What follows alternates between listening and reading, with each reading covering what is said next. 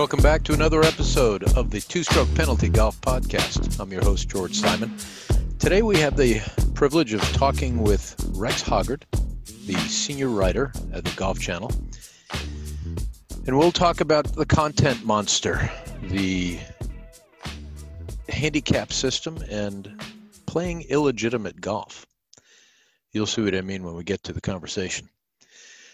You know, Rex and I had a little discussion about some of the challenges that the Golf Channel was facing during the pandemic. And I think that took its toll. You've seen, if you watch any of the Golf Channel, you'll see that it has moved, closed the studios down in Orlando, and is now coming out of Connecticut at the NBC headquarters. So clearly the pandemic and that reach for content during a very long time off took its toll on the Golf Channel, and that's a shame. Rex continues there with the Golf Channel, and but a lot of the faces and names have changed. And Morning Drive is gone.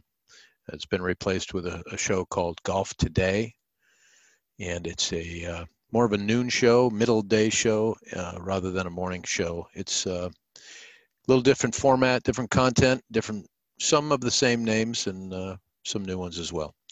So without further ado, let's take a listen to the conversation with Rex Hoggard. Well, welcome. Thanks for joining the show. I appreciate it. Thanks for having me on. It's a very busy schedule right now, so I don't know how I even worked you into my schedule.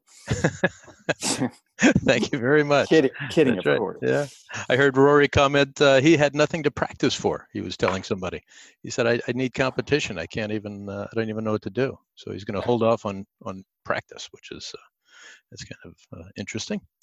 So I actually, that's funny. I wrote a column on this yesterday because I had a chance to actually talk to a couple players, and they've never been in a position like this before. Since, I mean, all of us as golfers, particularly them as competitive golfers, I mean, you've always gotten ready for something, right? A junior event when you're a teenager, or a college event, or now major championships, and you don't have that. And I think it's an interesting time to be a competitor of any type, but specifically a golfer.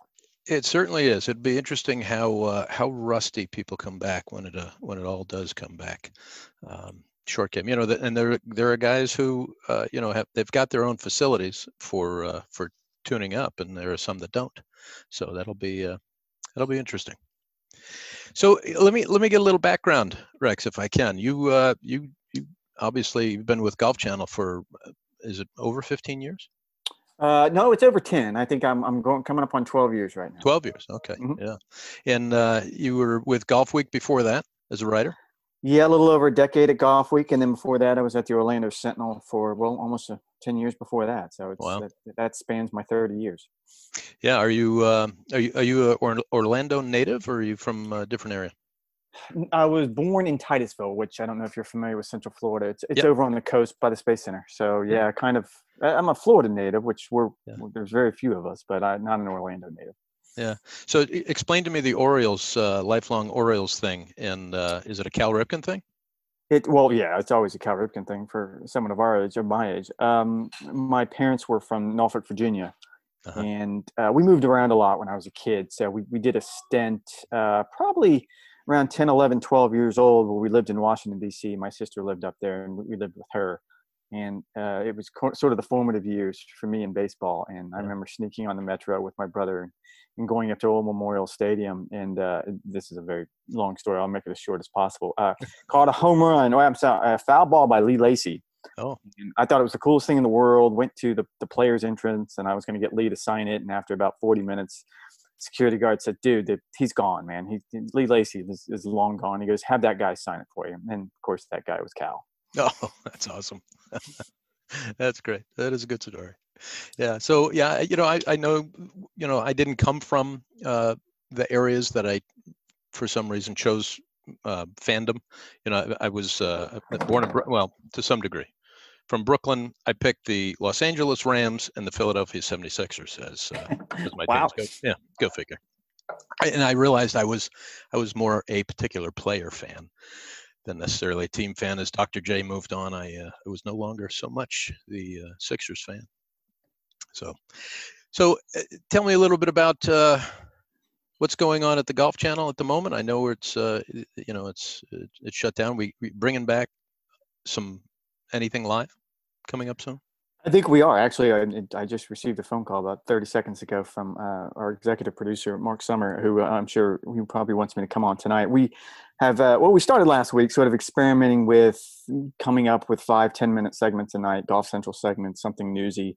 I think Gary Williams is sort of anchoring those from his home office, and we've worked people in as news and stories develop. And I think right now that's just online. I think eventually we will get to a point very, very shortly, from what I've been told, that it'll be more linear, where it'll actually be on the TV. And I think we're going to do the same thing with Morning Drive. And it's all new to all of us. I was just, it's funny, as I've woken up every morning the last 2 weeks and I've turned on ESPN, and I know there's no news and I know there's no sports, and yet we're just kind of conditioned. And I think we need to be cognizant of that. Yeah, this might not apply to you, but it feels like every day is a Saturday when you're waking up, that the urgency is not there. There's almost nothing scheduled, and it's very strange. Yeah. Hey, so tell me, how did you get the Golf Channel gig? Is there any interesting aspect of that, or was it a sort of standard approach? Yeah, it was kind of, well, no, I guess it wasn't standard. I was working at Golf Week, and I was very lucky to get a job there. And I mean, let's face it, I was working for a weekly magazine covering golf. So I can't imagine a job with less heavy lifting in my entire life. You write once a week about a sport that you absolutely love. Yeah. And I can't imagine I was ever going to leave that job. And a good friend of mine was the editor of golfweek.com at the time. His name was Jay Coffin. He left to go take over the website at golfchannel.com. And about 6 months after that, he reached out to me and asked if I had any interest in coming over. He needed a tour writer, and it was a hard decision. I mean, I had a lot of friends and still have a lot of friends at Golf Week. And, it was kind of more of a long-term thing. I had no interest in going into TV. I had no interest in being on that side of things, but I certainly liked the idea of working for a larger sort of media conglomerate. And it's turned out to be a great experience. Jay's built a wonderful website, and I think it's awesome. He let me come along for the ride. Yeah, that's great.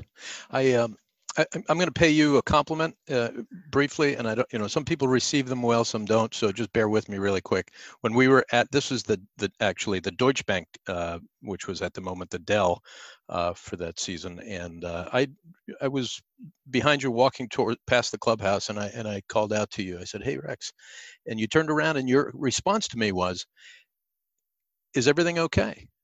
And I don't know if it was my appearance that made you think that, but but I thought to myself, that is a unique response. Most people just say, "Hey, yeah, what's up?" But yours was a genuine response, and I appreciated it. And I think a lot of people could probably take something from that. So, at any rate, it was a good response. Probably because that's the way people always greet me. Because I'm sure just they look at me and they wonder if he's okay. So that's probably how I've been conditioned. But thank you, that's very nice of you. Very good. So let me ask you a couple of questions. I just was noticing that the official golf world rankings they're not on pause. It seems that they're going to be ebbing and flowing. People will take the number one position, maybe Jon Rahm, without any activity. No, I think they are on pause. Are they? My understanding is that they've sort of locked them down, which is a really good idea. Because the last thing, I mean, look, I'd love it because it gives me something to write about, and the content monster is eating me alive right now. But you certainly don't want Rory in 3 or 4 weeks to drop out because of an addition, some sort of math. Yeah. So yeah, I think it's best to put it on pause until we get started again, whenever that is. Mm-hmm. Yeah. What's your take on golf courses as a non-essential, essential? I mean, the shutdown thing. I think it's the perfect sport for this. I don't understand this. It seems like it. And for instance, my mother-in-law called me 2 days ago and wanted to know if I had a light carry bag. And my response was, yeah, of course you can have this. And what's going on? And they were about to essentially close the golf course that they live on here in Central Florida.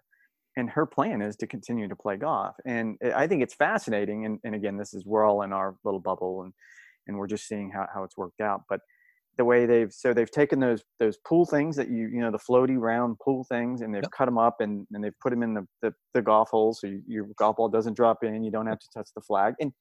And you can, I mean, I don't know if there's a better social distancing sport. You kind of hate to say that, but there isn't a better social distancing sport other than golf. Exactly. Especially the way I hit it. It's I'm usually very far away from those I'm playing with. Well, a close second, and I surf, and so I went surfing earlier this week, and I was kind of standing on the beach, looking down an empty beach, and thinking, "Well, this is probably a little bit ahead of golf because there is absolutely no one around me when I'm surfing." Yeah, that is very true. Very true. What do you think about the new handicap system? Have you dug into it at all? A little bit, only in as much as I think we're getting closer to the point where, because I've ran into this a lot. So I go to the UK once a year for the Open Championship, and you play a lot of golf when you're over there, and the handicaps never match out. I always end up just getting beaten terribly in a match against some guy who has a UK handicap that's the same as mine, and I realize, yeah, that doesn't add up. Like, he's not a 14 in the States; he's more like a 6 in the States. And so I think we're closer to having something that's on both sides of the pond, really around the world, is similar. And so I think that's a step in the right direction. Yeah, I'd heard that a 6 there would trounce a 6 here, and I've played over there, but never really paying attention to handicap. So yeah, it's like a tournament thing. I mean, they can only post tournament scores, or for the most part, they have to post tournament scores. That's my understanding. Yeah, and they have a lot more tournaments than we do. Like at a particular club, they'll have probably 2 or 3 tournaments a week. Yeah. And so they have plenty of opportunities, but yeah, I think you just can't. It's not you and I just going out for a quick 18 in the afternoon and following the score. It doesn't work that way. Yeah. What about the have you been given the primer on the strokes gained statistic and how that works? And at the Golf Channel, they're giving you a thorough understanding of the math? No, I don't. It's not, and that wouldn't come from the Golf Channel. I've actually been fortunate enough over the years to Mark Brody, who is the professor who came up with the concept of strokes gained, and just a brilliant individual. And he's kind enough to sort of walk me through some things from time to time. And it's, this poor man's having to lead me around because I have absolutely no idea what I'm talking about 9 times out of 10. And it is fascinating. And what's fascinating to me is, this was the conversation we just had recently with Rory, how the players have embraced it. I've always argued that, like, for example, for the Players Championship, it'll be the players that decide if it's a major or not. And when it comes to strokes gained, it was going to be the players that decided if these are important or not. And it's amazing how not just Rory, but all of the top players now use these as sort of the gold standard. Yeah, interesting. Well, I know I'm in remedial math, so I don't know quite what to make of it half the time, but I do know that it is meaningful to those who play and use it. So I was going to ask you, with this revamped schedule that we're seeing, I was just on the PGA Tour's schedule and website, and they've canceled 9 of their own events, postponed a number of things, and my question to you is there in a revamped schedule like this, are there some conflicting economic interests when it comes to trying to squeeze in things towards the end of the year? With the tour owning its tournaments, but not the majors, and the majors are going to take precedence for a lot of people. So economically, do you see any conflict there? I don't know if conflict would be the right word, but certainly there's competing interest, and we're going to end up seeing that. There's no doubt in my mind. that that's going to come up. Now, that being said, as I go into the fall and you start looking at possible open dates and where we could play certain events, actually the canceling or the postponement of the Olympics opens up a big date for golf. I mean, that was a date that we were obviously going to play in the Olympic Games. So you can imagine how, let's say, the PGA Championship slides into there. There's all kinds of rumors that the first week of April's going to be the Masters. I think the U.S. Open is just a matter of time before they postpone that. So you're going to have to figure out how to work it in. Now, I have been told, and there are weekly meetings between the tour and the Player Advisory Council and the policy board. The idea as it stands now is to play as much golf as we can once we get started again. And so I can imagine a world where, yes, you would play the PGA Championship on a particular week, but there's definitely going to be another tour event going on that week. They have to, just for playing opportunity purposes. So whenever we get started again, there's going to be a lot of golf, and it's going to come at you fast. Yeah, these poor guys on the Korn Ferry Tour, and I mean, you've got all the qualifying that you have to do for the Opens. How are they going to? They got to squeeze that in, so they've got to push that back far enough to be able to get the qualifying in. Yeah, I mean, you have all the qualifying for the Opens. You have guys who are trying to keep their PGA Tour cards. I've heard scenarios where you kind of push the FedEx Cup playoffs almost to December, and Mm. you include the events in the fall this time around to try to get as many events. Because what you end up with, and this was an interesting conversation that we had Graham McDowell on a conference call earlier this week, and we were talking about the importance of playing the Ryder Cup versus a major. And he was very well spoken, as he always is, about, Hmm. look, the majors have to come first. And he Yep. said that, well aware of what the Ryder Cup means to the entire world, but specifically Europe. And his idea was, or his philosophy behind this is, he was very doubtful we're going to end up having a qualifying process for the Ryder Cup that you end up with the 12 best players from both sides, simply because we don't have that body of work to pull from anymore. Yeah. Yeah. 12 captains picks or just top 12. I've heard 12 captains picks. I don't know under normal, if you ended up with let's think about this. If it's Paul Azinger, he would probably love that. If it's Steve Stricker, my guess is he'd rather just have to take the top 12. It's all about personality. Yeah, exactly. Yeah. The guys who didn't play much in the fall series are probably wondering what they were thinking now. Not having accumulated some things and kind of behind the eight ball, maybe. I don't know that. Let's take Phil Mickelson. He's a perfect example of one of those guys that doesn't play much in the fall. I don't think he cares. I think you're going to end up with some guys who are clinging to, you always end up towards the end of the season of guys obviously scrambling for their tour cards. That's going to be where you see a lot of action. And some guys who had a good fall are lucky on that front. Some guys who didn't play, I think, are going to end up on the wrong side of this, I'm afraid to say. Yeah. Let me ask you about college golf for a minute. Do you think that college golfers on the D1 high level side are being prepared better now, or are we just seeing sort of an influx of just some exceptional talent in the last couple of years out of school and jumping right into the PGA? Oh, there's no doubt that they're being prepared better. I mean, and this is a phenomenon that, you can trace this back. I mean, obviously that class of 2011 with Jordan Spieth and Justin Thomas and all of those players, that's where we maybe started having this conversation. But now just look at the next generation, the Matthew Wolffs, the Cam Champs, the Colin Morikawas. I mean, just amazing players who are ready to win right out of the gates. And I've had extended conversations with the Davis Loves of the world about, when he turned pro, he was very much a phenom, but he had no expectations that he was going to win in his first, second, or third year on the PGA Tour. That just didn't happen. Whereas now, I think everything about the college experience, particularly for the top college players who go to the top college programs, they train like professional athletes. They prepare mentally like professional athletes.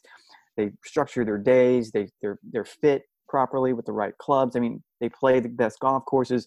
Everything they do now is essentially, this is not meant as a backhanded comment at all, but it's AA golf is what it is. And then you normally move up to this, let's say, single A golf, which would be the Korn Ferry Tour. And then obviously the PGA Tour is the major leagues. Yeah. Yeah. It's interesting to watch these kids come out with the swagger that they have and the expectations that they have. And it is impressive. I was down in Bradenton in 2015 when they did the NCAAs, and boy, there's some amazing talent. There really is. It's fun to watch. And it's a new crop of young golfers, and they're exciting. They're exciting to watch. So that's that's half the battle. That's good stuff. And they're not machines. I remember there was a wave of thought that we're sort of creating these robots who don't really know how to play golf, and that's not the case at all. Anyone who has watched Matthew Wolff or Morikawa or Hovland play golf, you don't look at any of those three swings and think to themselves, yeah, that's out of a mold. They're all different. They're all unique. They're all their own. They own their own swings, and I think that's the beautiful thing about this next young generation. Yeah, tell me, who is the of the guys on tour? Who's the guy that's the most enigmatic, interesting guy that people are just not paying attention to?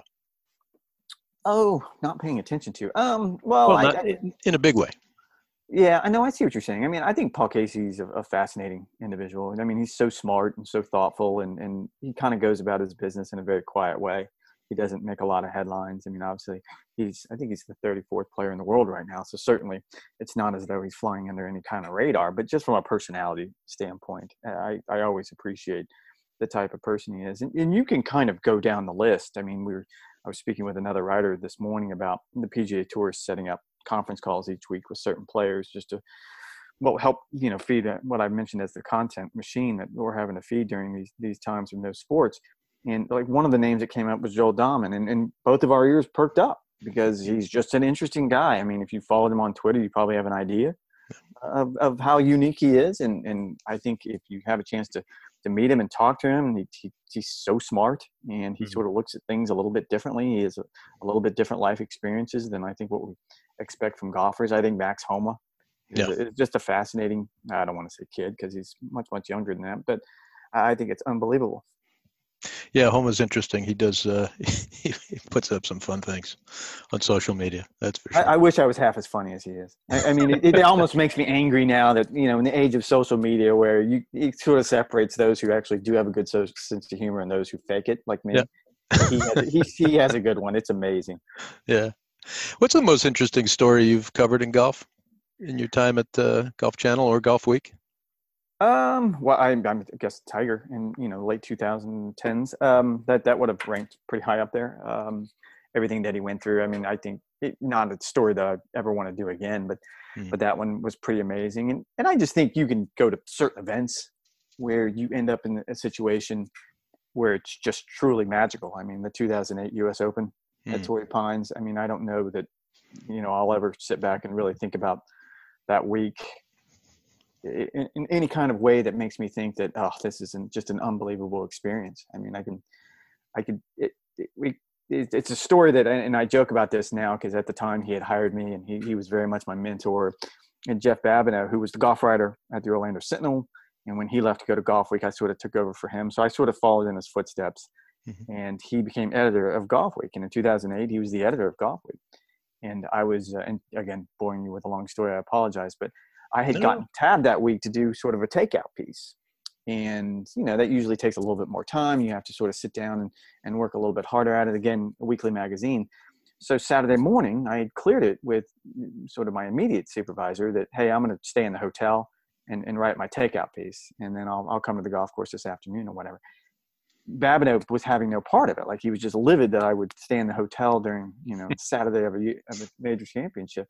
So sort of he and I went back and forth on it, and I begrudgingly, stomped out to the golf course, angry about it, and walked out on the back nine to follow Tiger Woods. And it ended up being one of the most magical afternoons I've ever had on the golf course. So I kind of have to give him total credit. He was being a difficult boss for all the right reasons. Yeah. I was asked what was the best golf I had seen, and you got to make a distinction in person or on TV. But the best golf I think I had ever seen up till recently, but was Tiger's back nine on Saturday. Yeah, it was fascinating, just amazing golf, and only to be, I think, undone or overshadowed maybe by Jordan Spieth at the Open when he came back and just tore it up. It was standing on the range when he did what he did and he takes the drop and however long it took him to figure all that out. It was pretty surreal. And at that point you're thinking it's over. Like it's too bad, he made such a good run at it, and for him to pull it together, I agree with you on that one. Yeah, that was fascinating. And I think in person was the Deutsche Bank. I forget what year it was, but VJ had a 4-shot lead on Tiger, and they went. Tiger went birdie, eagle, birdie, and it was gone by the end of the third hole for VJ. I remember that. It was fascinating. So, and last year, I mean, I don't, you hate to be a prisoner of the moment, but the Masters last year, I wrote that the story was, and I just kind of stayed in the men's grill and sort of just wrote about the scene. And for me, it was kind of, when you get it firsthand from the players, and Tiger's family was in there, and, it was kind of a surreal moment. I mean, you obviously were sitting and watching what was happening on the golf course, but to watch people's reactions, people within the game, it was awesome. Yeah, I bet. Now, what are your thoughts on the Augusta National Women's Amateur? I haven't covered it. That was Ryan Labner, and he, I was amazed. I mean, last year it was really special. And I remember Wednesday afternoon, I was still talking with someone, it was a member, about the finish and how exciting it was and sort of the buzz. And for an event like that to resonate all the way to Wednesday afternoon of Masters Week, when let's face it, there's about a million other things you would imagine we're going to be talking about. I think that gives you an idea of exactly what it meant, not just to the club, but I think to golf. Yeah, Augusta National's leadership in golf is it's wonderful. I really think so. They do such a good job of sponsoring things around the globe and growing the game, and with the drive, chip, and putt, and the women's amateur. I just think it's they're doing such a good service to the game of golf. Well, and this is totally anecdotal and it's personal, but I remember the second year of the drive, chip, and putt, and it kind of changed my schedule. I had to go up a day or two early because I had to be there the Sunday before to cover it. And I remember telling my son, who was probably 11 or 12 at the time, why I had to go up early. He was really interested. And I just sort of mentioned drive, chip, and putt. And the Sunday of the competition, he must have turned it on and saw it. And he immediately calls me angry. I mean, just legitimately livid that how come I'm not doing that? I can do that. And like it dawned on me that, oh, wow, like this really does resonate with 11 and 12-year-old kids. Yeah. And to me, I mean, we've all seen a number of initiatives to try to grow the game come and go. Some of them have worked, some of them have not. That, to me, in my mind, is the best grow the game initiative I've ever seen in golf. Yeah, I had the privilege of holding a drive, chip, and putt event for kids in my area, and we'd have 35, 40 kids, and it was just so much fun to watch them light up when they were playing, and go on to continue in the game. And we had probably 11 of those kids went on to play some form of college golf, which was fun to watch them migrate through there.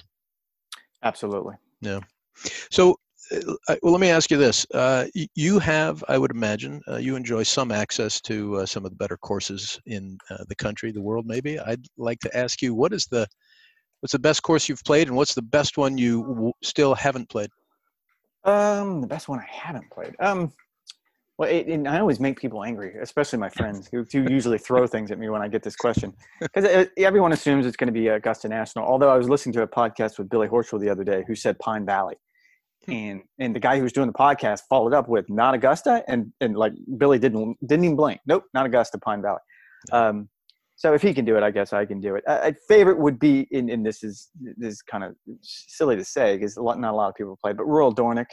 In Scotland is always my favorite. I always seem to kind of get goosebumps driving up that road and going through the old town. And I just love every hole in the golf course. I can walk you through every shot I think I've ever hit there. So That one's always on top of my list. And what's funny is, like, of all the things this should have been Friday of the match play. And this is the day the pool play comes to an end. It should be the most exciting Friday in golf. Yeah. And of all the things I'm sort of regretting now that, we're not experiencing the best Friday on the PGA Tour or whatever the case may be, along with covering the drive, chip, and putt on Sunday, me and a colleague when we finished this up, we would drive down the road to South Carolina, Aiken, and play Palmetto. Oh, yeah. Which a lot of people don't know. It was designed by McKinsey. It's essentially the same piece of land that Augusta's on. It's just without the green grass, and it's so much fun to play.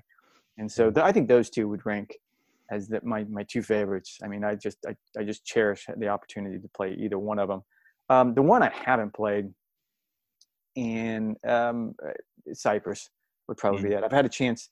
I went out in the middle of the night once during the Open at Pebble Beach and snuck on with two players, by the way. I probably shouldn't say who they are because they were staying on the golf course.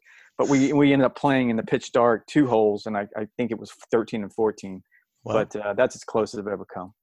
That's funny. Funny you say that. I mean, I would love to be able to play Cypress, and I tried 6 degrees of separation for months. Now, I'll bore you with this story. 6 degrees of separation to get on. I tried financial companies, golf people. I tried everybody to see on the West Coast who had an opportunity. So my wife and I were out on a 10-day trip, drove through. I played one illegitimate hole at Cypress. The one you finished those 2 and didn't cross the road. I did, and that's the one I squeezed in quickly. It's funny, the exact holes I'm talking about. No, I do. Yeah. And when I got, my wife had to have some stitches removed from her arm while we were out there, so we were doing the urgent care road trip there. We had to stop at 2 of them along the way. And the doctor that took her stitches out asked me, "Hey, are you a golfer?" I said, "Yeah." He said, "Have you been playing?" I said, "Well, not much." I said, "I would love to play Cyprus." He said, "Oh, my son-in-law is a member." We were on our way moving out. And so I got back to New Hampshire. I was sitting around a campfire with some friends, telling them about Dr. Umberto D'Ambrosio. And one of them pipes up and said, "Oh, I used to work with Umberto." And I thought, there's my connection. It was in my backyard the whole time. Wow. It didn't happen, but I did have a chance to do a couple of other wonderful courses. And yeah, it's nice to have a bucket list. Sure is. Try to check them off. So, well, Rex, I want to thank you for your time. I appreciate it. Of course, anytime. I'd love to speak with you again, and maybe we'll see you out there on the road at some point. I look forward to it. Let's hope we can actually talk about real golf next time. Exactly. Thank you, Rex. Take care. You bet. Bye-bye. Well, I certainly want to thank Rex for his time. Appreciate it. I found that interesting. I hope you did too. I'd like to ask you, if you like the show, please subscribe and give us a rating in there. It'd be helpful. It's on iTunes and it's on Podbean. We appreciate you taking the time to listen, and we'll talk to you next time.